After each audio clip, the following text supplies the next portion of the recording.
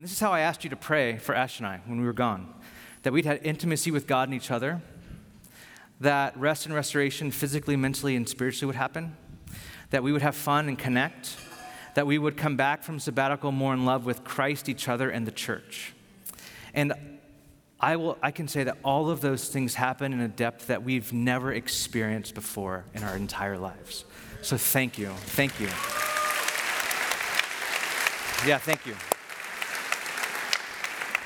I've been asked today to do a teaching, a reflection on some of what God has taught me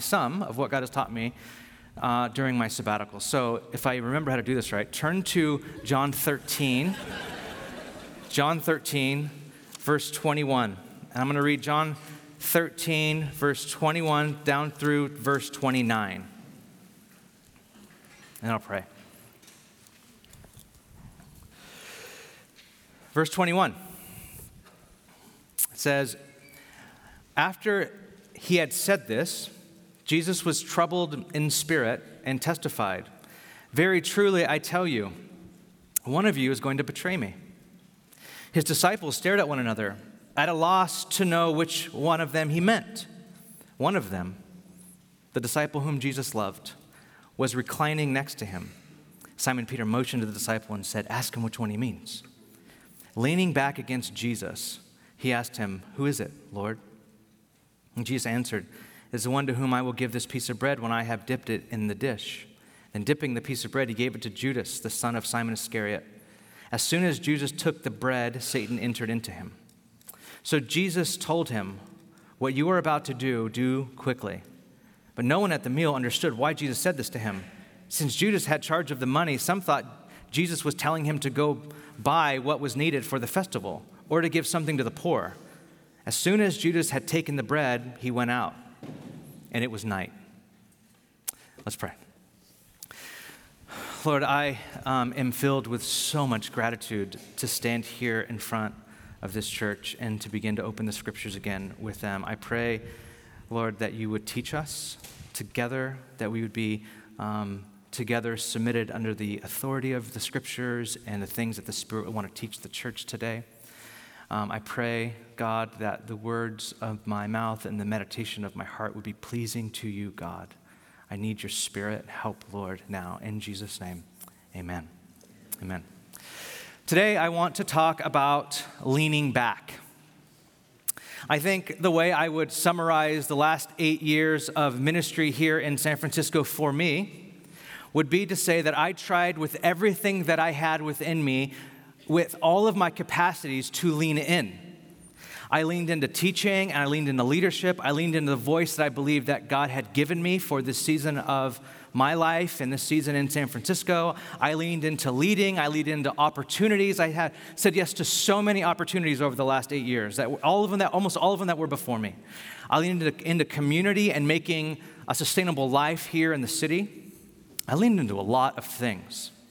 And I think for the most part, the message that we get from our culture, especially in San Francisco and in the Valley, is to lean in. To lean into your careers, to lean into networking, to lean into your 10-year plan, to get it planned and then start working and executing your plan, to lean into relationships and opportunities, to lean into ministry and personal growth and leadership, and then lean into maybe trying to start a family, and then leaning in while you're having a family as well. Sheryl Sandberg, the CEO of Facebook, has a wildly popular book on women in the workplace called Lean In. And the message is to lean into your career as women because, as she says, men lean into their careers, and women shouldn't be afraid of being ambitious. And now all of us are now leaning in. We're all men, women, and there might be a good place for leaning in our careers, in our futures, in women's equality in the workplace for sure. However, with all of us leaning in, John gives us an enduring, vivid picture of what discipleship to Jesus looks like, and it's leaning back. In our text, it was the night of Jesus' betrayal. Jesus was enjoying the Last Supper meal with his disciples, giving them what would be the first communion meal, what we celebrate and receive every Sunday morning. After dinner, Jesus removes his outer garment and he kneels down and he washes the disciples' feet in an act reserved for slaves. And after that, they're all lingering around the table. The table would have been about a really low three-sided table, like in the shape of a capital U. They would have been reclining on cushions around the perimeter of the table. There were no chairs. They would have been leaning on their left arm or elbow, since their right hand was used for eating and drinking. And as they sat there reclining, Jesus starts to explain how one of his closest 12 friends would betray him. Right in the middle of this whole beautiful supper scene, Jesus starts to say, someone in this room is going to deceptively betray me. And the room gets incredibly intense. And Judas is in the room. He's sitting there, hatred in his heart, tired of Jesus' teachings, tired of Jesus' promises, sick of Jesus and his way and his life. And resentment takes over. And finally, he agrees to help get rid of Jesus. Judas is plotting to betray Jesus. And here's the thing, Jesus knows it. One mystical writer says this about betrayal. He says, betrayal is more than separation or rejection. To betray is to use the secrets of a person's personal life, thoughts confined to a friend, and to turn against that person. To use their confided thoughts or words in order to hurt and defile them, to destroy a reputation. Judas betrayed Jesus. He knew the secrets of Jesus, how he thought. He knew that Jesus would go quietly. He knew he wouldn't put up a fight.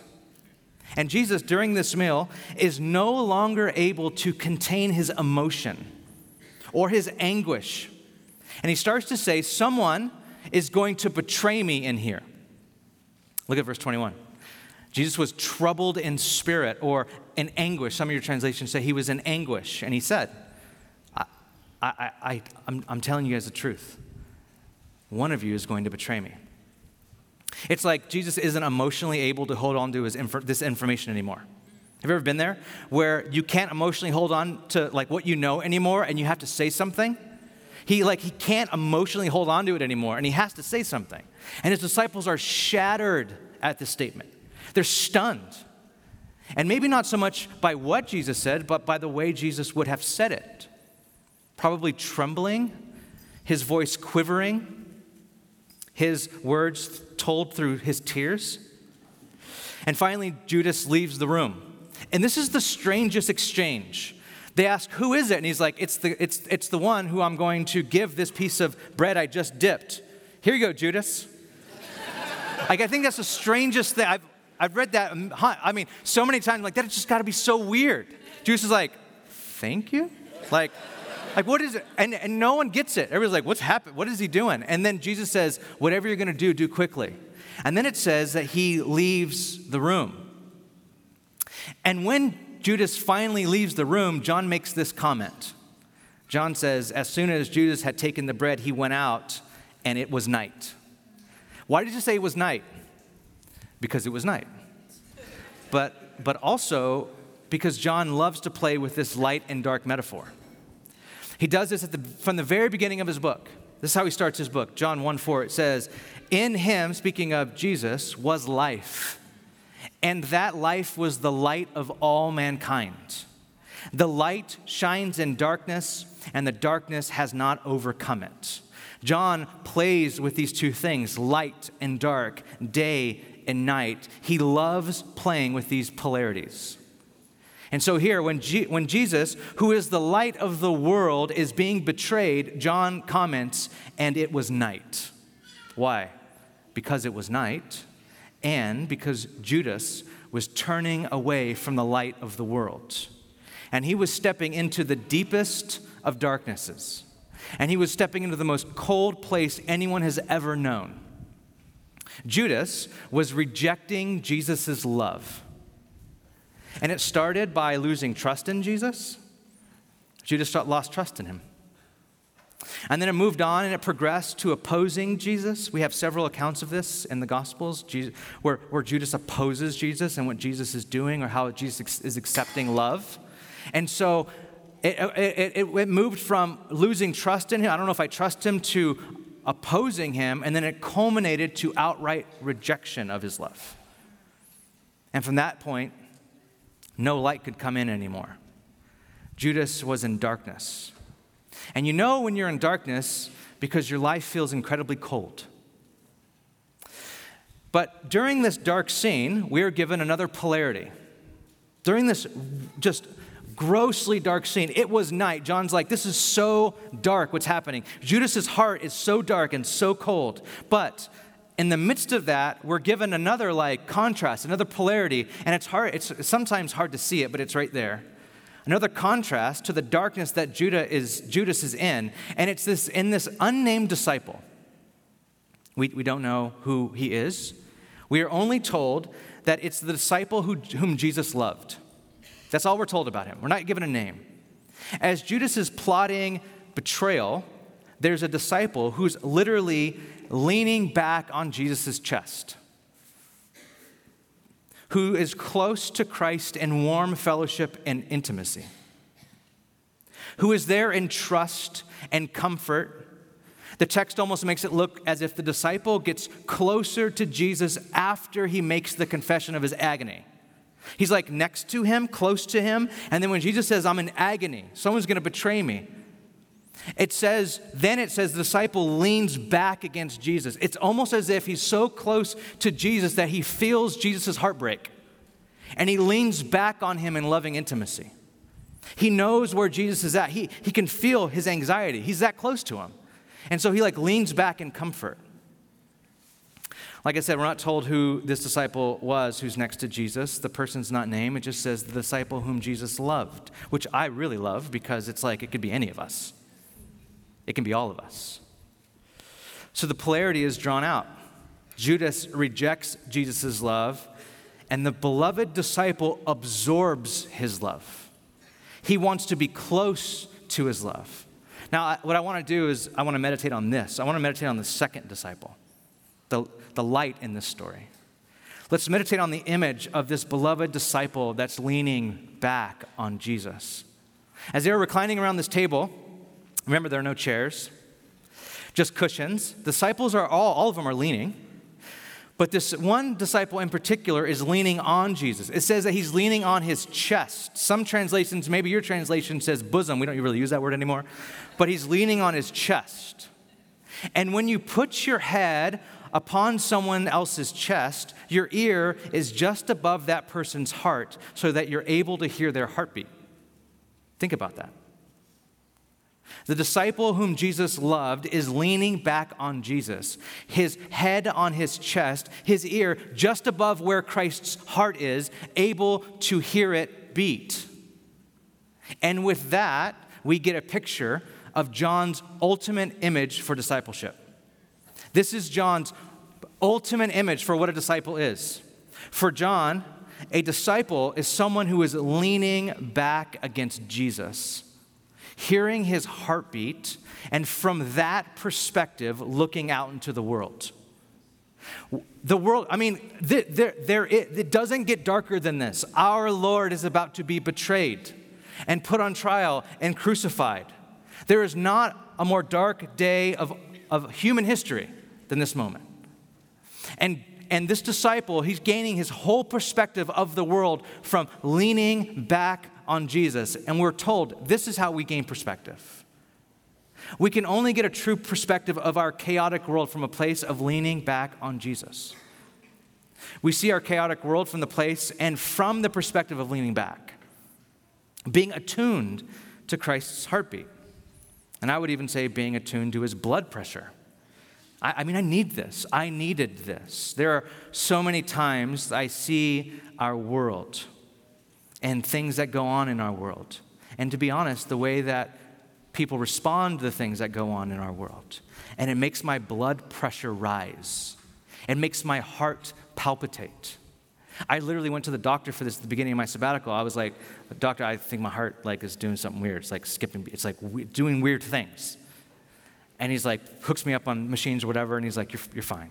You're going to be okay. You need to calm down and manage your stress. I'm like, is there a pill for that sort of thing? He's like, I'm not going to give you a pill for that. That's not, you need to call. There's no pill for that, but there is a posture for that. There's a posture, it's leaning back. A disciple is one who sees the world with the sound of Jesus' heart in their ear. That's what John's like drawing out here. Like we see our world through the sound of like Jesus' heart is right there. This is how his heart is beating for the world. This is what God is doing right now. This is what God has ultimately taught me this summer. I learned that I have to see the world like this disciple did. From a place where I'm close enough to Jesus to hear his heart. I must confess that I think somewhere in the midst of pastoring this church the last 8 years, I lost sight of that.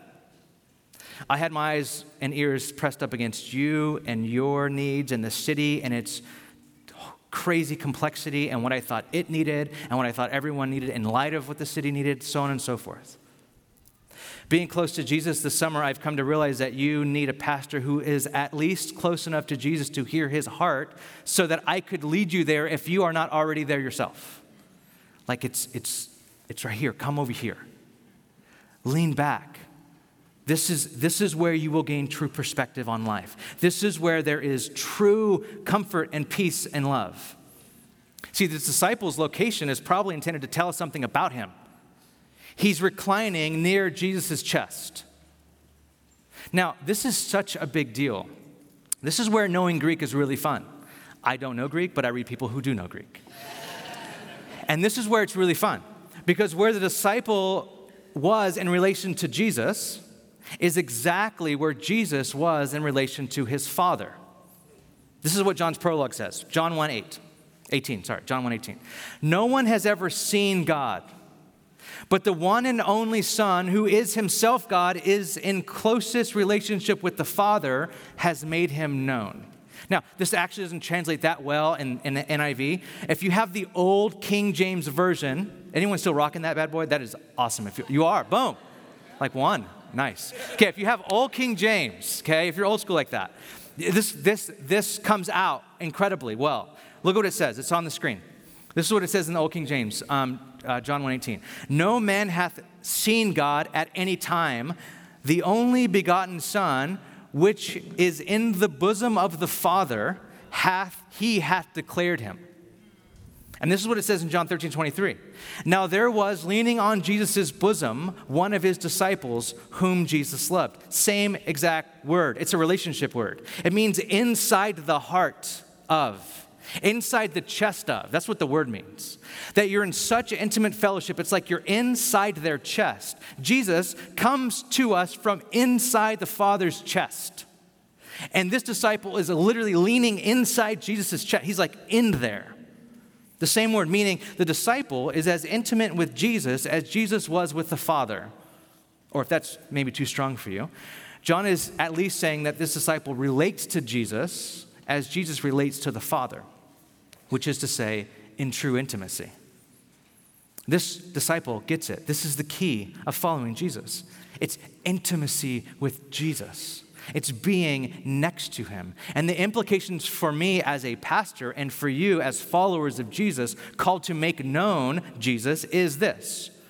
Jesus is being that close to the Father is able to reveal God. That's what John's saying here.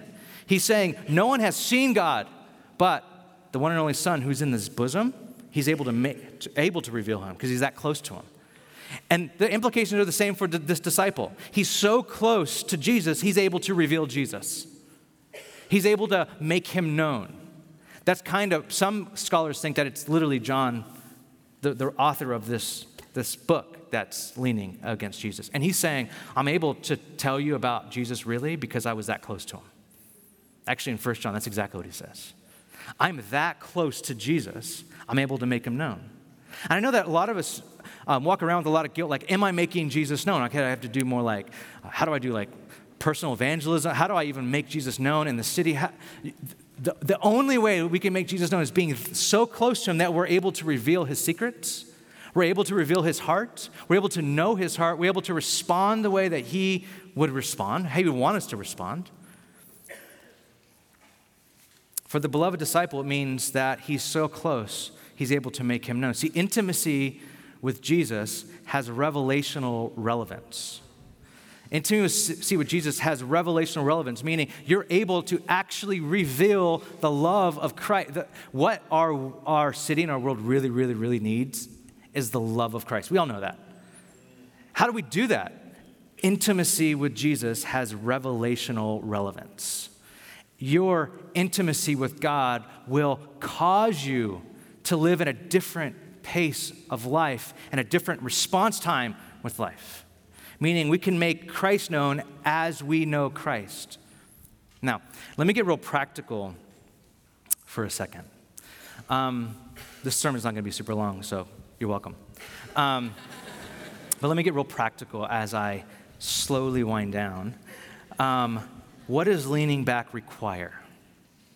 What do we do with it? I mean, yeah, I think maybe all of us would agree, like, yes, that posture of like leaning, like my whole life from a place of like leaning back on Christ. Yeah, I want that. How? What does it require? 3 things. You have to show up. You have to show up. Ronald Rolheiser has this really great little book on prayer. Rolheiser is becoming my favorite writer. And he says this in his little book on prayer.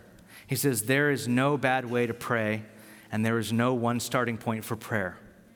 All the great spiritual masters offer only one non-negotiable rule.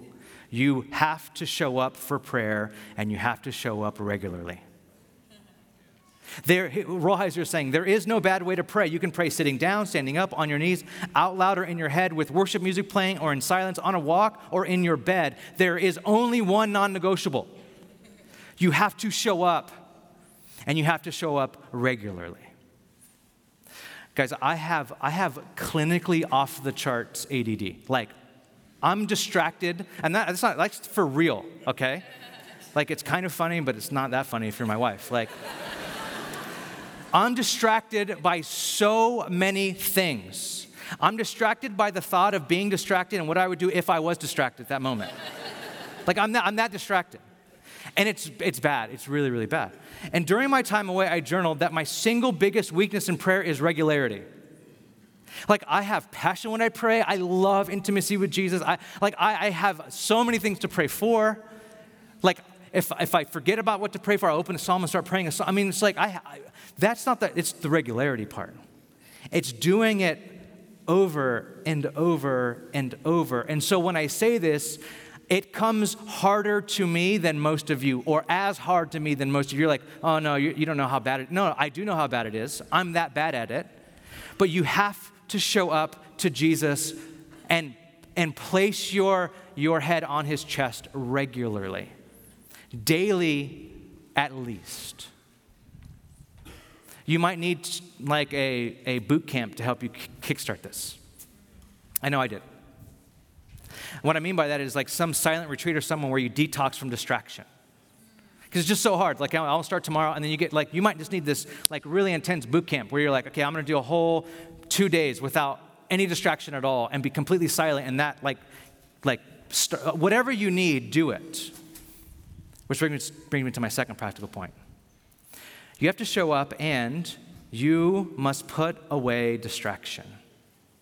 You must put away distraction. Imagine this disciple leaning back on Jesus, and then his phone starts going off. Like, imagine that. I think it's a really funny thought. Like, in his cloak, like not wearing normal clothes. I mean, he's wearing his cloak.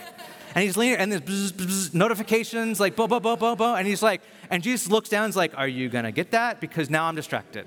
Now I was in a moment, and we were having a moment, and now I'm distracted. One of my favorite sayings while on sabbatical was, let's just not know.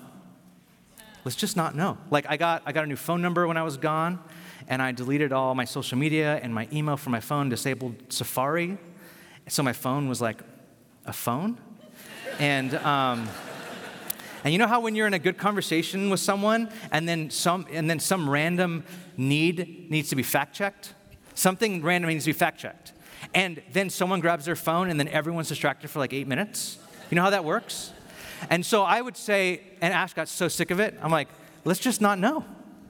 Like, well, what about that? I'm like, well, I don't know. Let's just not know. But this is not, and it was so fun. We would, one of the biggest ones was like why we've never seen a baby pigeon. And we would sit there, we're in Rome, and like, I've never seen a baby. Ash is like, oh, I'm like, it was scary. It was like really scary.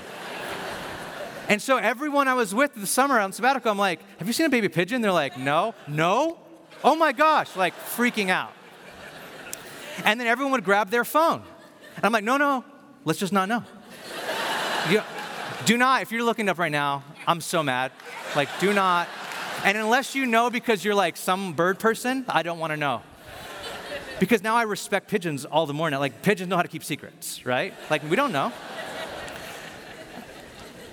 This for me, gave me so much life. Like, I want to be here. I don't want to be distracted. We live in, our culture is this really powerful narcotic.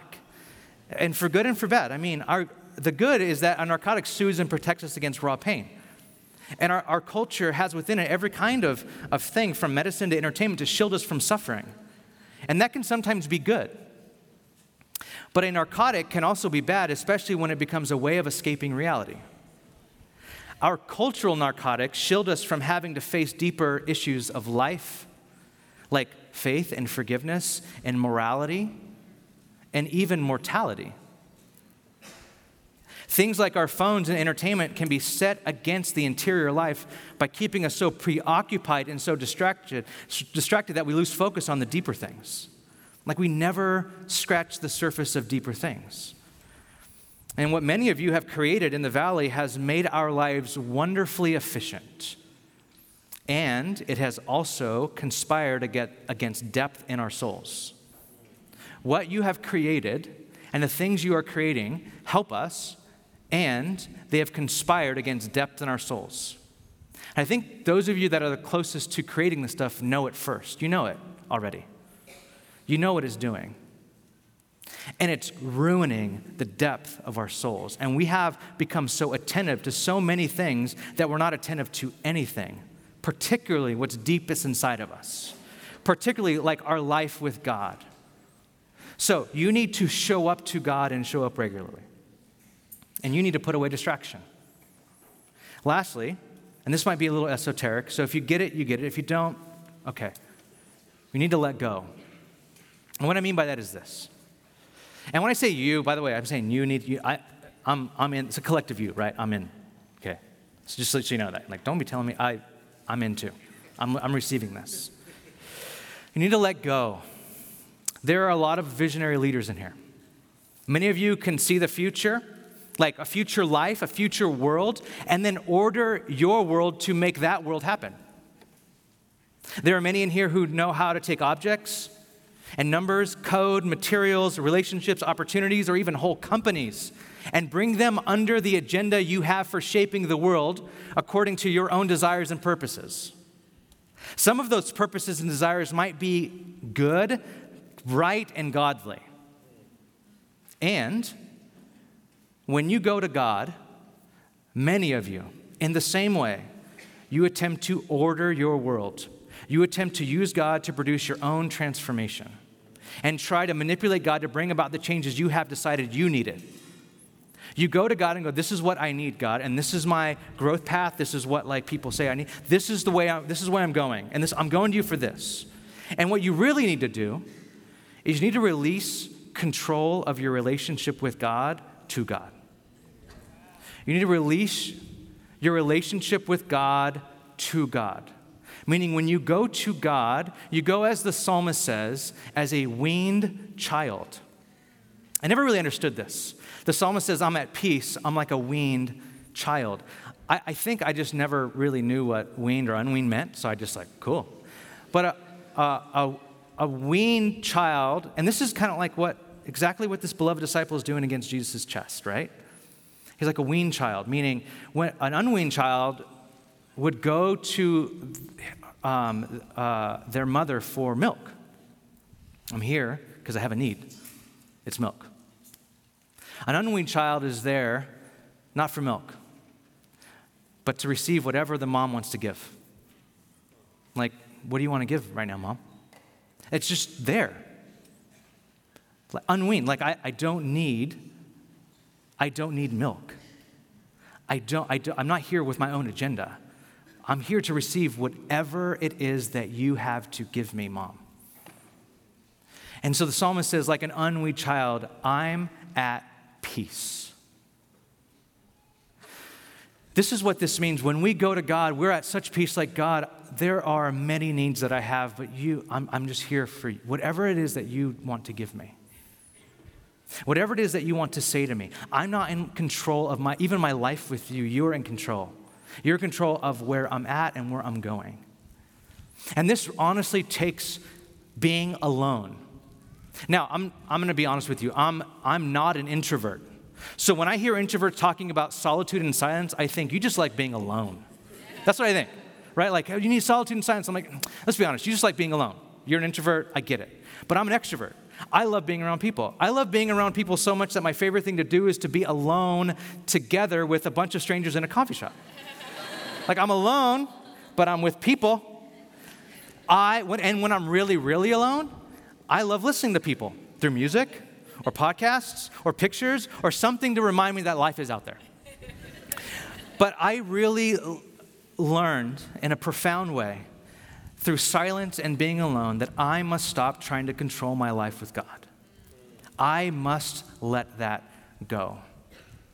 One of the books that I read was called Invitation to a Journey, and the writer says, the practice of silence is the radical reversal of our cultural tendencies. Silence is bringing ourselves to a point of relinquishing to God our control of our relationship with God. Silence is the reversal of the whole possessing, controlling, grasping dynamic of trying to maintain control of our own existence. Silence is the inner act of letting go.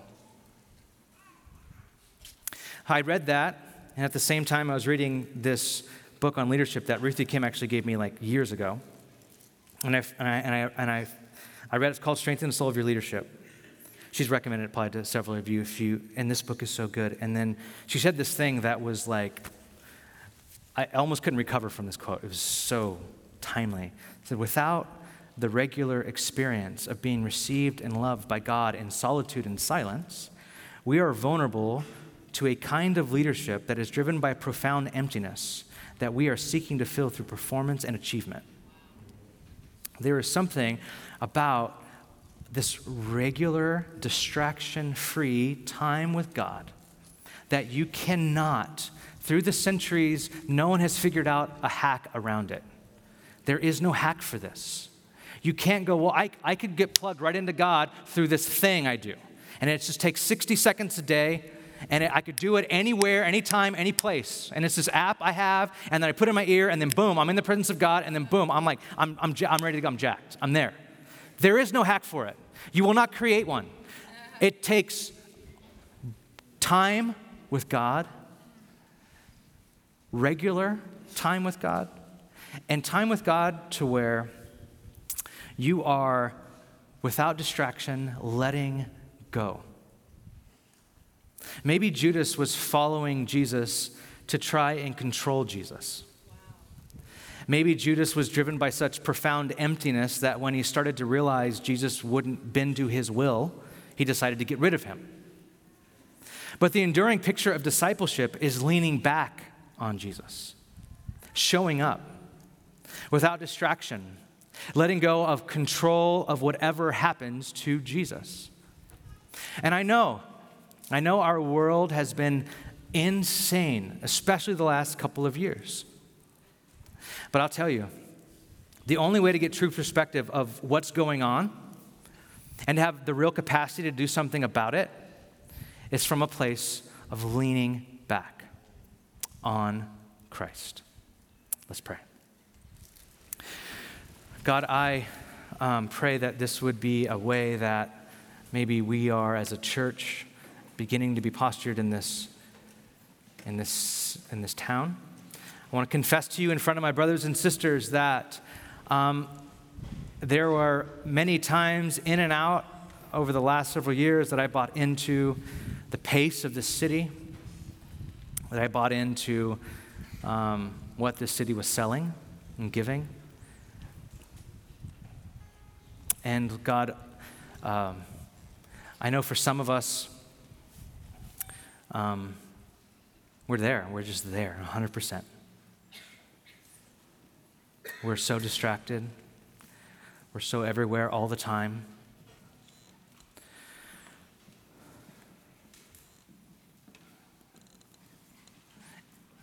And I pray that your voice is still able to break through, even if their heart has gone cold, even if resentment has set in against you, even if they're tempted like Judas to betray you. I pray that the warmth of your invitation would be, come and lean back against me. Come and kneel or sit or stand or lay or whatever it takes. Without an agenda, just come and be there. I pray that we'd all hear that, Lord. We'd hear that together as a community. I pray that from this place we can get done way more in the power of the Spirit than we're ever able to do in the flesh. I pray that we would trust you for things that are seemingly impossible otherwise, God. Things in our marriage, in our careers, in our families, in our relationships, in our single life and dating life. Things that we think, this is impossible.